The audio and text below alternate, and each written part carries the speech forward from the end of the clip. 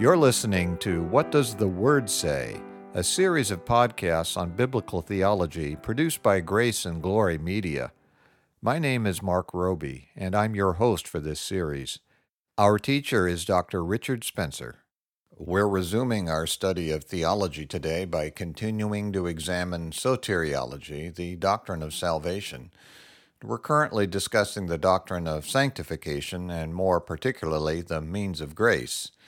We've been examining the topic of prayer for some time. In our previous two sessions, we discussed some errors that need to be avoided when we pray. Dr. Spencer, what would you like to cover today? I want to begin to look at what the Bible teaches us explicitly about prayer. Well, the Bible certainly speaks of prayer often. Yes, it does.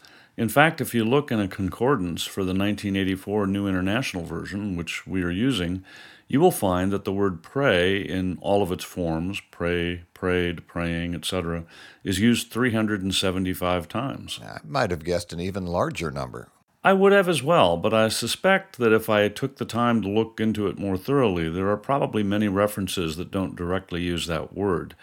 But I also don't think it's worth a lot of time to try and get an exact number. The point simply is that it's a common topic. And it is a common topic because it's so important. Yes, it is. In fact, we can see just how important prayer is if we look at how things were prior to the fall and consider the most important problems sin has caused. If you think about what life was like for Adam and Eve prior to the fall, what do you think was different than now? Well, it's very hard to imagine what that was like. There was no sin, no pain, no sickness, no death. But the thing that obviously stands out is that they had perfect fellowship with God. I agree, that is the most important difference. The temporal consequences of sin, the sickness and so on, are terrible, and death is the worst, but we must remember that physical death is just separation of the spirit from the body, not the end of existence. So by far the worst consequence of sin is the loss of fellowship with God. We are now His enemies. And that is a horrible thing to contemplate, but it's true of everyone prior to being born again. Paul wrote in Romans chapter 5, verse 10, quote, "For if, when we were God's enemies, we were reconciled to Him through the death of His Son, how much more, having been reconciled, shall we be saved through His life?" We definitely are God's enemies until we are saved, but it was not so prior to the fall. We're told in Genesis chapter 1, verses 27 and 28, quote, "So God created man in His own image. In the image of God He created him. Male and female He created them. God blessed them and said to them, 'Be fruitful and increase in number. Fill the earth and subdue it. Rule over the fish of the sea and the birds of the air and over every living creature that moves on the ground.'" Unquote. We were made in God's image, and we were made for fellowship with Him. He blessed Adam and Eve, and notice that it says He spoke with them.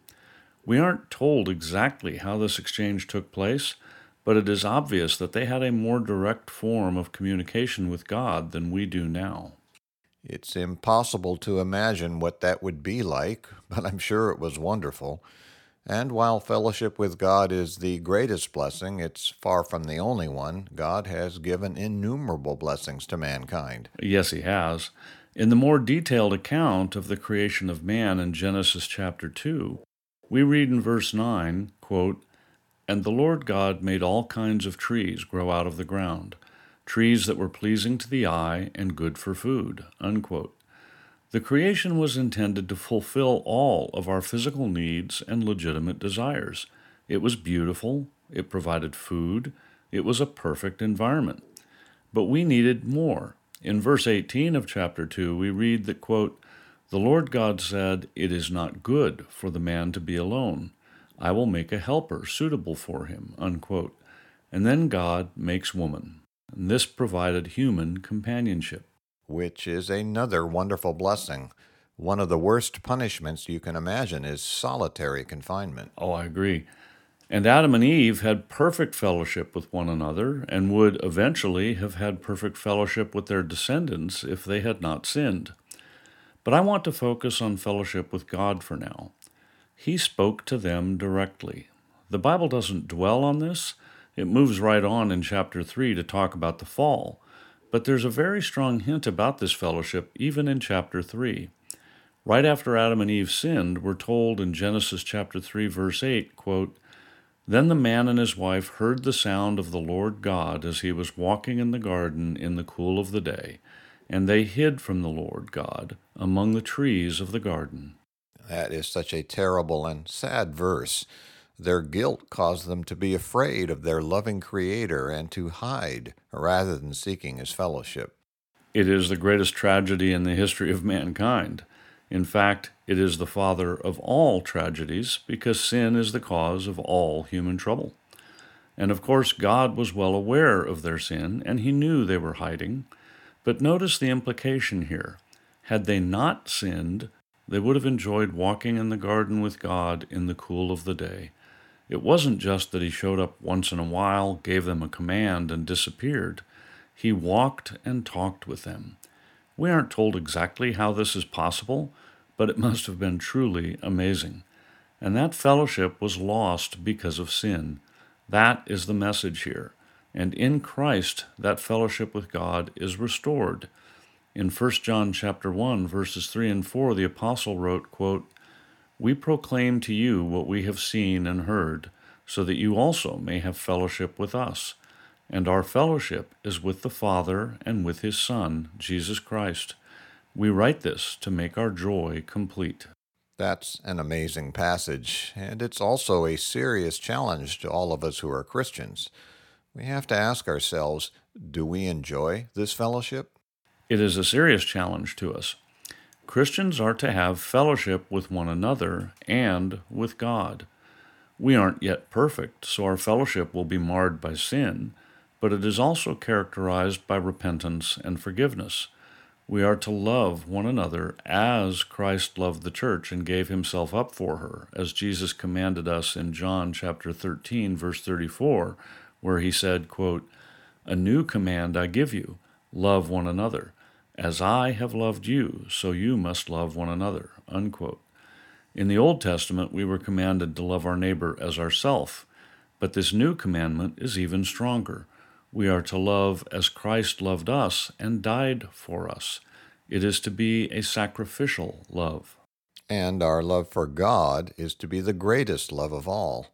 We read in Luke chapter 14, verse 26, that Christ said, quote, "If anyone comes to me and does not hate his father and mother, his wife and children, his brothers and sisters, yes, even his own life, he cannot be my disciple."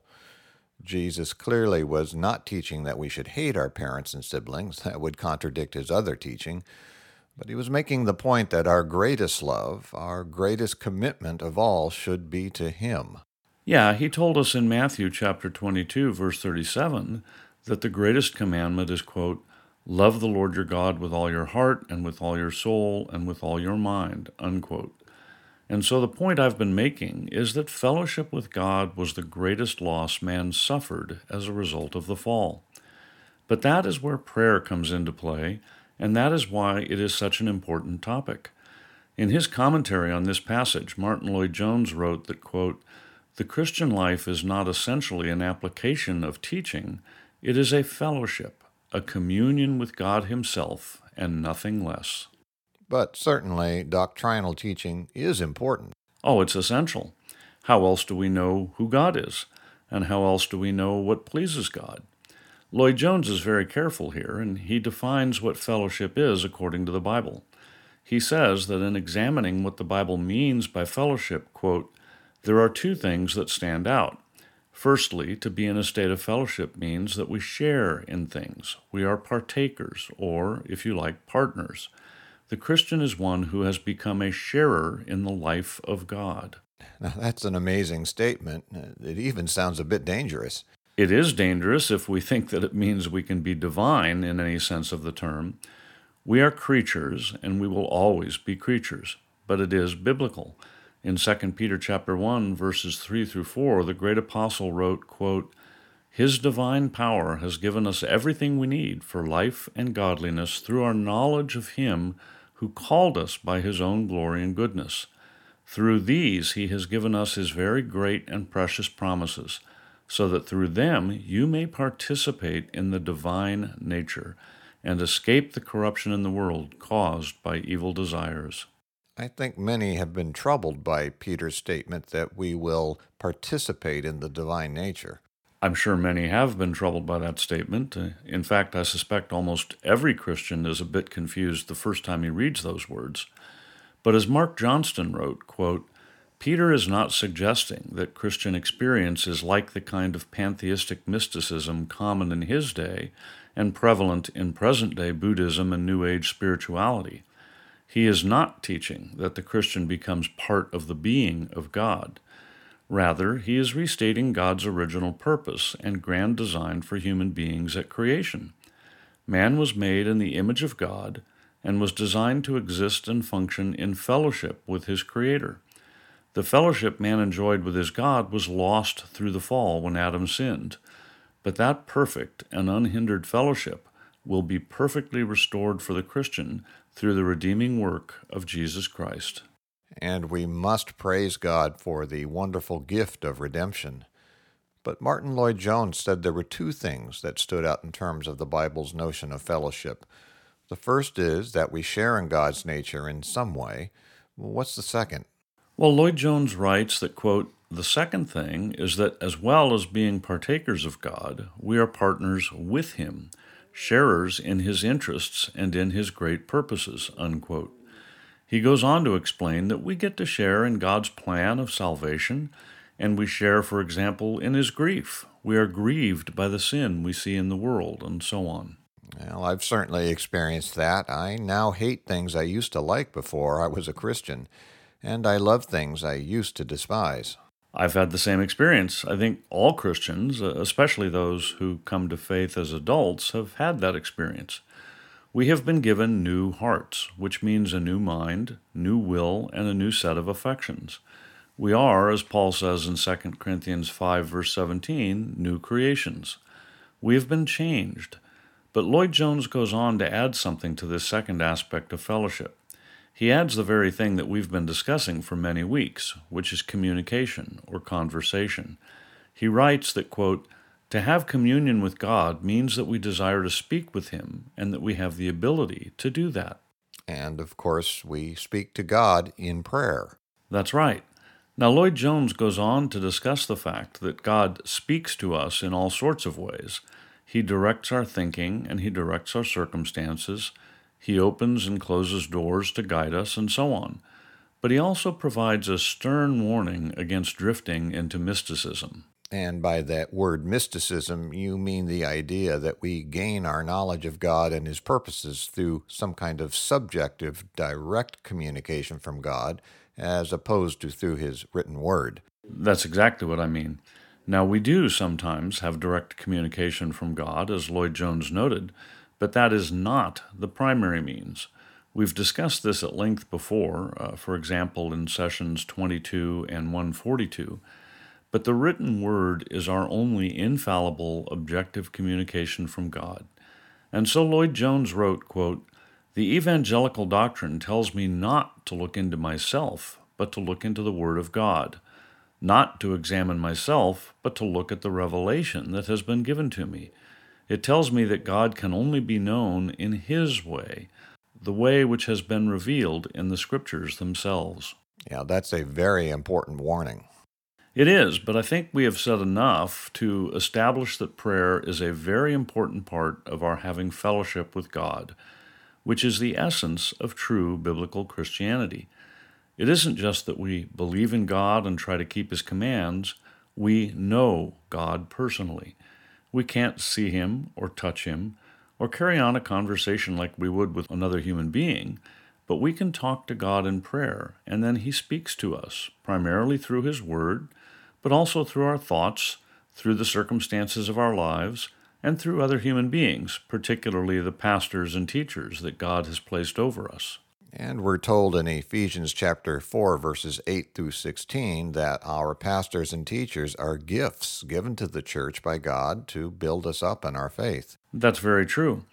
But we need to remember that we cannot have fellowship with God so long as we remain His enemies, as we discussed at the beginning of this session. In other words, we cannot have fellowship with God so long as we are outside of Christ. Everyone who is outside of Christ is represented before God by Adam. When Adam sinned, we all sinned and lost fellowship with God.